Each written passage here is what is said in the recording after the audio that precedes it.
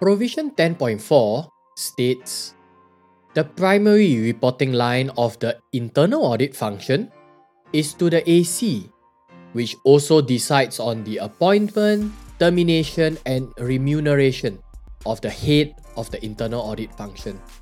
The internal audit function has unfettered access to all the company's documents, records, properties, and personnel, including the AC, and has appropriate standing within the company.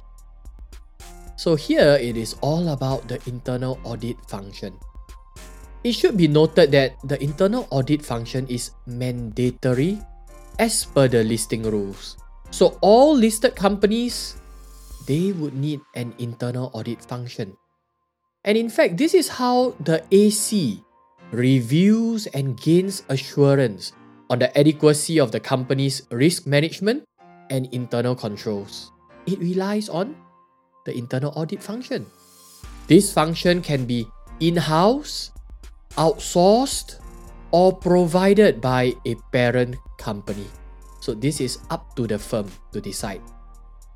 Now, as the internal audit is a check and balance to management, we also see how the reporting line of the internal audit function is not to the CEO or the CFO, as that would make it very intimidating, isn't it? How can we be reporting to the person that we are checking on? So instead, the reporting line is to the AC, who decides the appointment and termination of the internal audit head. This should allow internal audit to independently carry out its role.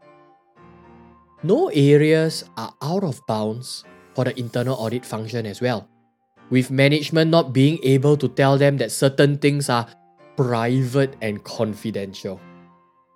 Finally, the AC would also regularly check in with the internal audit function to see if there are any limitations in their scope or their budget, things that may impede their ability to carry out the responsibility given to them.